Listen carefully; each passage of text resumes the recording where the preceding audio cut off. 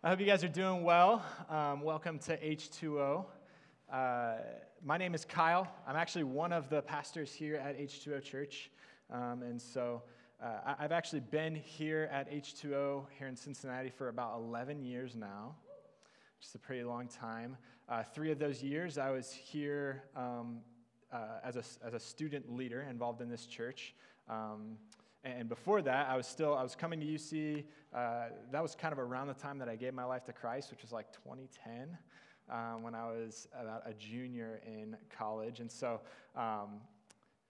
finished out my degree, graduated, came on staff with H2O. I've been on staff here for about 8 years now.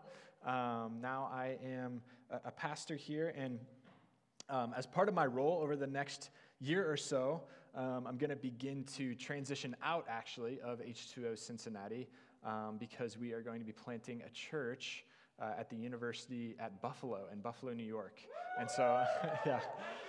And so if you've been wondering why there's, a flag behind me, maybe you saw that last week, and there's obviously the UC flag behind me as well. It's really just meant as a reminder that not only are we invested here at the University of Cincinnati, but soon we're going to be invested as well at the University at Buffalo. And some of you are pretty new to our church, and so maybe that feels startling, like I just got here, what are you talking about, and stuff like that. But as a church, we really believe that we ought to live as a sent people. As people that are sent out from here to reach others with the good news about Jesus. That may mean being sent out to UC, into your classrooms to talk to people about Jesus, or it may mean somewhere else entirely. And so the hope, even as we continue to talk about church planting and things like that, the hope really is that during your time here at UC, that you would consider where it is that God would send you, right? Where it is that he wants you to go, and who it is that he wants to send you to. And so every so often over the course of the year, you'll hear from me on Sundays, a little less this year than in the past, again, because I'm kind of starting to transition out. And so others will start to step up and preach on Sundays and things like that. And you'll hear from some younger staff because we're trying to raise them up as leaders in our church, both to kind of shoulder the teaching load here at UC, but also to help me shoulder the load in Buffalo, because again, we're taking a team with us to move there and really try to reach people for Christ. And so that's kind of who I am and sort of my role in this church. And if you were with us last week, we began our series in the book of Romans. We're going to be going through the book of Romans the entire school year, so this semester and next semester. Really a dense book of the Bible, so there's a lot to go through. To be honest, I don't think that we'll be able to cover every single thing that's in there, but I think it'll be good regardless. Last week, Grant went over Paul's introduction to this letter. That's what it is. It's a letter. Paul wrote this letter to Rome. It's his longest letter that he wrote. And this week, we're actually going through another 8 verses in Romans 1. And honestly, in a way, the part that we are about to go through, I think, feels very much like a continuation of the introduction to Paul's letter before he really gets into a lot of substance and meat and things like that he's really trying to teach the Roman church. Something I noticed when I read through this letter most recently is that from verse 16 in chapter 1 all the way through chapter 11, it's really just this long-form explanation of the gospel, the good news about Jesus. The idea that we're sinners in need of a Savior, and that Jesus lived a perfect life for us and took on the wrath of God in our place when he died on the cross, and that we're completely and utterly undeserving of the grace and forgiveness that God has given us through him, and that if we trust in Christ and in Christ alone for the forgiveness of our sins, we'll be saved. And so Paul just takes a long time to go through the ins and outs of that message over and over and over again through a ton of chapters in this letter. Chapters 12 through 15 then seem to be how Paul thinks we should respond, right? He's like, okay, so this is the good news, this is the message, this is what we're devoted to, so what do we do with that, right? And so he explains some of that in the following chapters. And so for this reason, Grant recommended last week that at some point this semester or this year that you take some time to sit down and read through the entire book of Romans in one sitting, which may sound like a lot depending on, how used to reading the Bible you are. It's going to take you a little bit of time. It might take you like an hour or so.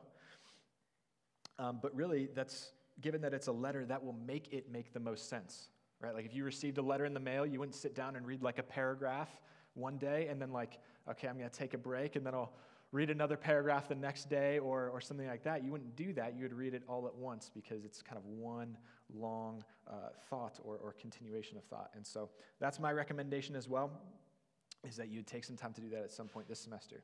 So with all of that said, we're going to continue on in Romans 1, verses 8 through 15. So if you have a Bible, feel free to pull it up. Otherwise, I think it'll be on the screen for us here in a moment. But before we dig in, let's pray. God, Lord, we love you, and we want you to be here in this place. God, we come here because we want to hear from you. Lord, we want to learn. We want to understand what it means to be a follower of Jesus, what it means to follow you more deeply. And so, Lord, I just pray that you'd speak through your word and through me. Lord, we want you to be here. We want to hear from you. And so we pray all this in your name. Amen. So Romans 1, verses 8 through 15, I'm reading out of the CSB, but whatever translation you have is probably fine. It says this: First, I thank my God through Jesus Christ for all of you, because the news of your faith is being reported in all the world. God is my witness, whom I serve with my spirit in telling the good news about his Son, that I constantly mention you, always asking in my prayers that if it is somehow in God's will, I may now at last succeed in coming to you. For I want very much to see you, so that I may impart to you some spiritual gift to strengthen you. That is, to be mutually encouraged by each other's faith, both yours and mine. Now, I don't want you to be unaware, brothers and sisters, that I often planned to come to you, but was prevented until now, in order that I might have a fruitful ministry among you, just as I have had among the rest of the Gentiles.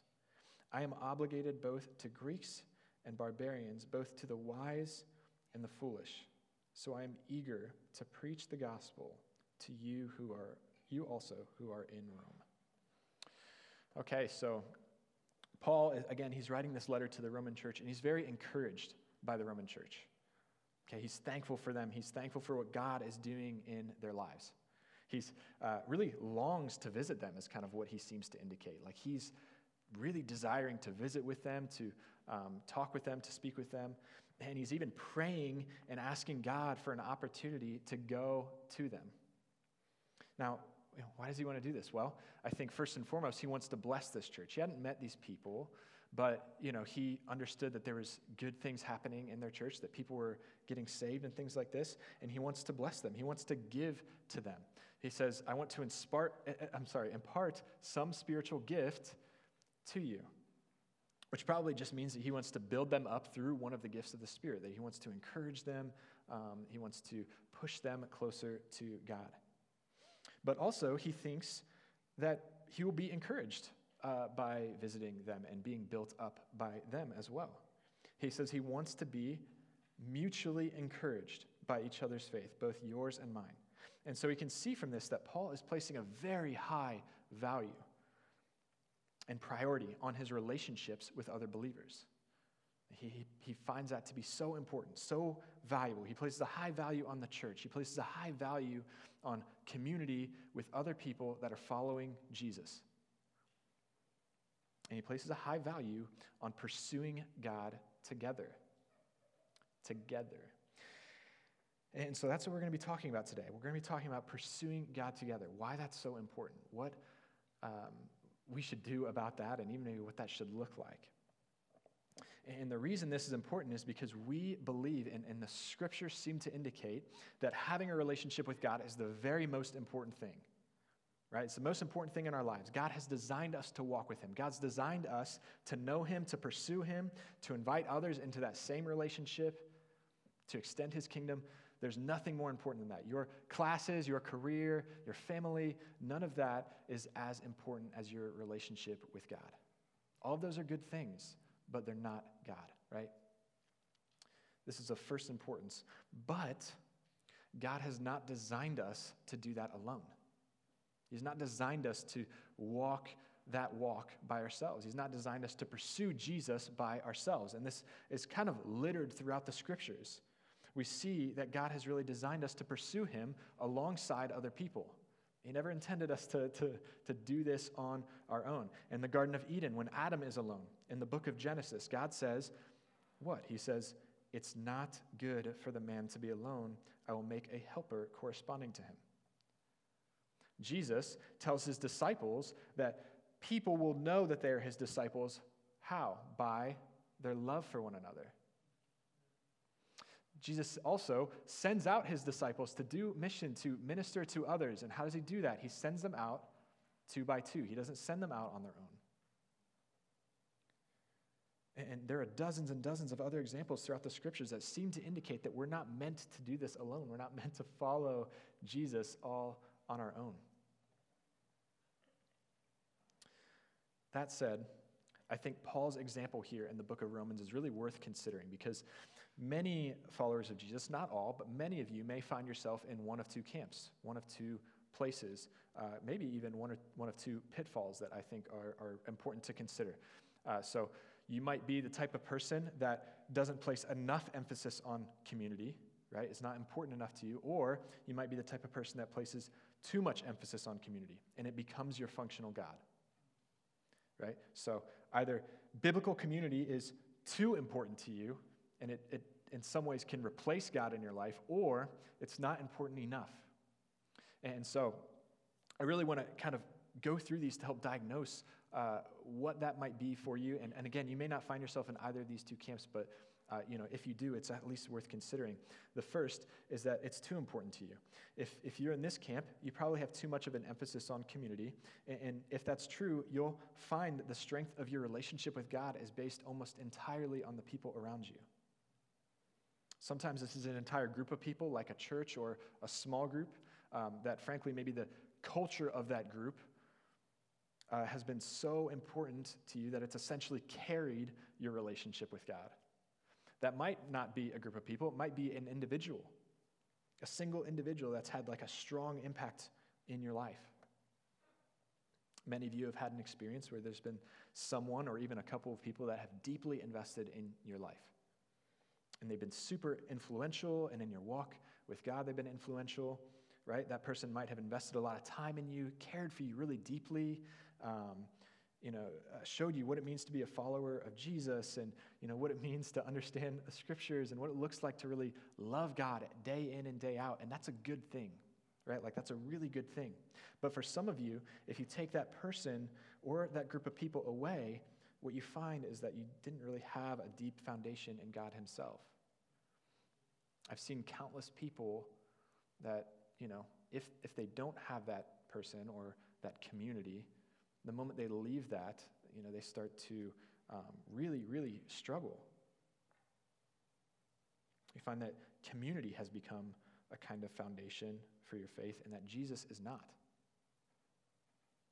And when that happens, I think that's pretty dangerous, right? Because no human being is a good substitute for God himself. No person can do that. You need a personal, strong foundation in the Lord. Like your private, secret time alone with God is so crucial. It's so important.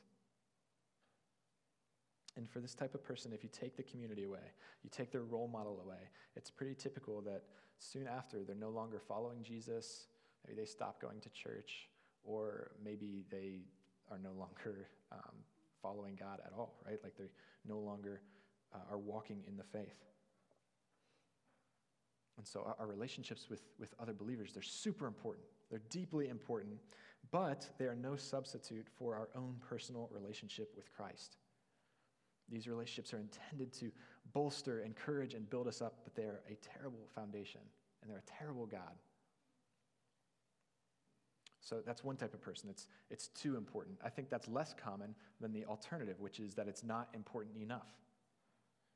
right? For some people in here, community may not be important enough, and this plays out in a lot of ways that I'll explain, but this type of person, and this is going to sound really rude or inflammatory, but this type of person, I think, is either arrogant or ignorant, okay? And again, I don't mean that in a rude way.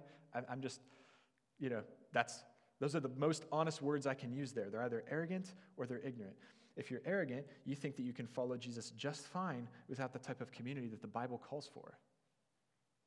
This type of person might come to college or move to a new city when they get a new job and be convinced that they can maintain a strong relationship with God by themselves. They can go it alone. Right? If they meet other believers, maybe they'll be glad about that, but a lot of the time it kind of just boils down to, oh, you have some like-mindedness, and so that's nice, to have a friend that, shares some of the same ideas and thoughts as you and stuff like that. But when it comes down to it, they're also likely to just remain really private in that relationship with another believer, right? And that plays itself out in two ways. Either you don't invest in them, right? You're not likely to make any significant effort to push them closer to Jesus, or you're not likely to let them push you closer to Jesus, right? You remain private, you remain guarded. And the reason for this is because they want to isolate into a safer space where, frankly, you get to remain comfortable in your walk with God, free of challenge. And nobody's going to challenge you, and you don't have really the burden of challenging others and trying to push others closer to Jesus. And I find that this is a temptation for me, if I'm honest. Like, if I keep others at bay, if others don't know enough about what my relationship with God looks like day in and day out, then I don't have to fear that they're going to really call me out and push me into a deeper relationship with Jesus, because while that's good, it's hard, right? So, not important enough. You think that you can do it on your own.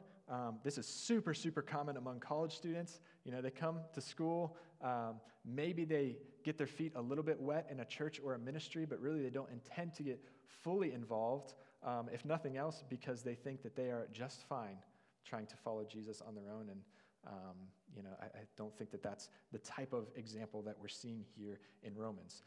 The alternative is, you may not be arrogant, but you may just be ignorant. And again, I know I think that word carries a kind of connotation with it that's really negative. What I mean when I say that is you don't know what you don't know. And so for some people in here, maybe you love God, but you haven't really experienced deep, good biblical community before. Or you haven't seen it in the scriptures that this is important. And so you may not be arrogant, you may just be ignorant. You may not really know what it means to follow Christ alongside other believers. And so you stray away from it, and it becomes not important enough to you. Right? If that's true, you may not even realize or understand that we're meant to do this with others. I had this wrong idea when I first became a believer that if I needed to be strong enough, in my faith, that if I was for some reason on an island by myself somewhere with no other believers around me, that I would be just fine. And while the idea behind that is, I think, okay-ish, right? I want to have a strong foundation such that okay, if I have a season of life where maybe I'm not blessed the same way I am right now with other believers in my life, hopefully I'm still okay. And I think the idea behind that's fine, except that that's not the example that we see in the Bible. The example we see in the Bible is that we follow Christ together. And so those are the two things. Either it's too important to you, community becomes your functional God, or not important enough where you don't press in and really let others impact you and choose to try and impact others with your faith. And so the solution, the response that we see in Romans 1 is this: mutual encouragement. Mutual encouragement. That's the phrasing that Paul uses in Romans 1. He says, I want very much to see you. Why? So that I may impart to you some spiritual gift to strengthen you, that is to be mutually encouraged by each other's faith, both yours and mine. right? And so it's this idea of to give and receive. Like community is a place where you can give, so you can encourage, you can push others closer to Jesus, and that's, I think, of primary importance to Paul, right? That's the very first thing he says. He wants to impart some kind of spiritual gift. He wants to encourage. He wants to push them closer to Jesus, and I think he realizes that as he does that, he is likely to also be encouraged in his faith. He is likely also to be pushed closer and closer to God. Now, I think something I see in young believers a lot is that they don't view this as giving and receiving, but as giving or receiving, right? That you get to choose. And so in a lot of believers, especially in places of comfort like the United States, I think people will tend to look for a church or a body based on what they will get out of it, based on what they will receive. It becomes consumeristic, right? You go to a church based on whether or not you think that they're going to give enough to you. Or perhaps they leave their church because they no longer feel they're receiving enough in the form of care or discipleship or investment or something like this. But what Paul describes is mutual encouragement. Right? The primary thing he wants to do is give, and he also understands that as he presses into these relationships, as he gives and is encouraging and pushing others closer to Christ, he also will be encouraged in return. Right? He doesn't go there just to receive, he goes there to give, and receiving comes with it. Right? He wants to impart some kind of spiritual gift. He wants to encourage, he wants to teach, to build up the body of Christ. Good biblical relationships go both ways. They go both ways. They're mutual. We're designed to push each other closer to Jesus. This is why there are so many avenues in our church to get invested in community. That's why we talk about life groups. That's why that's a foundational aspect of our church.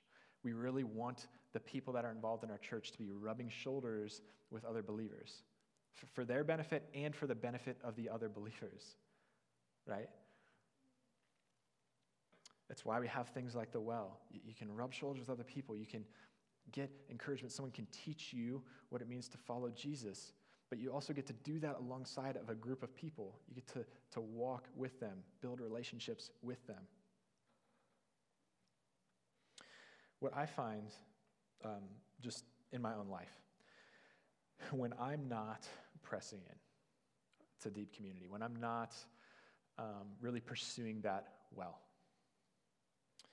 when I'm not surrounding myself with people that love Jesus, when I'm not trying to learn from others, when I'm not trying to also encourage and push others, what I find is that I slip into a kind of apathy, or what I think in my head I've recently just called functional atheism. And what I mean by that is not that I am myself an atheist, I don't believe that God is real. That's not what I'm saying, but I sure sometimes live like that's true. I sometimes, if I'm not careful, can live like I don't love Jesus, like I don't love God. Like he doesn't exist, or like God's not alive, or even just that he's very distant. So like what that looks like is even in my attempts to follow Jesus, sometimes I'll pray, but then I'll pray more like I'm reciting something than I'm actually talking to a person. Right? Or perhaps, as I talk with people about God, I feel more like I'm talking about a set of beliefs than an actual relationship with the God of the universe. And I'm sure I'm not the only one that's like this, but I know for me, this kind of mindset can become more our default than actually living like the Word of God is true. Like I have to fight off this tendency. In a lot of ways, it feels more natural to kind of go through the motions than to actually engage and love God well, the way that I was intended. And the reason I share that is because I think that that's one reason that God has given us each other. God is alive. And the Word of God tells us that if we are his followers, if we have come to a saving faith by expressing faith in Jesus for the forgiveness of our sins, the Word tells us that he places his Spirit inside of us and that he's doing things in us. He's teaching us what it means to follow him, what it looks like to be a follower of Jesus, what it looks like to grow in him. And for me, when I'm living in that kind of state of like apathy or functional atheism, it's so important for me to see other brothers and sisters who are following Jesus fiercely. It's so important. Like, I need to be reminded that God is alive and really what it looks like to love him day in and day out. It reminds me of the truth. It helps me to love God more. Like, that stirs up my affection for him. It makes me want to seek him more and pursue him more in my private time alone with the Lord. And it reminds me that Jesus is the way, the truth, and the life. It reminds me that Jesus is the one treasure that's truly worth pursuing. That God, that he is what we're all longing for in the depths of our souls. That he is what's most important. And so when I see other men and women pursuing Jesus fiercely, that stirs up my affection for him. And so when we succeed to do that, like when we succeed in mutually encouraging one another and building one another up, I think that's a space where we experience God more fully than we can on our own. It's a space where we get to see God work more, where we press into each other's lives. We get to see God healing each other and growing each other, doing work in our hearts to change us and make us more like him. I think that's where we see more people enter into a relationship with God. The scripture describes that as going from death to life. Doesn't that sound miraculous? Don't you want to see that? I think that happens more when you guys are pressing into each other's lives, pushing each other closer to Jesus, really rubbing shoulders with each other. The Bible describes that as iron sharpening iron. Does that sound like that feels good, by the way? Does that sound like an easy process? Iron sharpening iron? That's going to be uncomfortable. But it's good. It's good, and it pushes you closer into your relationship with God and into the blessings that come along with that. Jesus describes himself as life. Right? When you have a relationship with him, you have life and life abundant. I don't know about you, but I want more of that. I want more of that, and I need other people in my life that are following him and trying to push me in that way if I want more of that. And so I have some, just as I'm closing out, some really practical, I think, questions for you guys to consider and just self-reflection and things like that, because it's a great idea, but maybe you don't understand what practically to do with this. And so some things that I really would love for you guys to consider today and this week. First and foremost, do you have strong relationships with other believers? Do you have relationships with other people that really love God? And if so, what do those look like? Right? What do those look like? Do you talk about God in those relationships often? Do you challenge each other often? Do you challenge each other to pursue him more fully? Do you share what God is teaching you? Or do you kind of reserve that for these spaces, right? For when you go to life group. I'll talk about God when I go there. If you don't have strong relationships with other believers, what can you do to seek those out? Again, life group and things like The Well are great options for that. Fall Getaway, another great option to meet new people and really start building strong biblical relationships. And then lastly, what can you do to be more intentional in your relationships with other believers? What can you do to mutually encourage each other? What would it look like if you're going to start to challenge those people in your life a little bit more? What would it look like to open yourself up to that kind of challenge in your own life? Maybe that means asking people like, hey, what do you see in my life? What would you like me to grow in?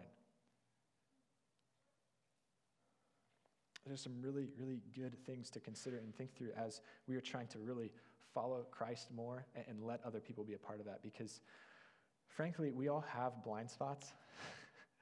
There have been so many times in my life where I've needed people to point out my blind spots, to point out my weaknesses and where I can grow. My wife, Lindsay, does that all the time. Praise God for people like that in my life that are willing to be bold and honest about, things that they see in my life. So this is what I've got for you guys. I'm just going to close us in prayer, and I hope that this has been helpful for you. So, Lord, you're so good to us, and I just know that you're the best thing that's ever happened to me, and that honestly a lot, probably most, of my best experiences with you have been alongside other people that love you. God, and I thank you for that. I thank you for blessing us with other people that love you. God, that we don't have to walk this walk alone. Lord, and I just pray that you'd help us to lean into that all the more. Lord, I know I want to grow. I want to love you more tomorrow than I do today. And I know that having people in my life that love you is a fantastic way to grow in my walk with you.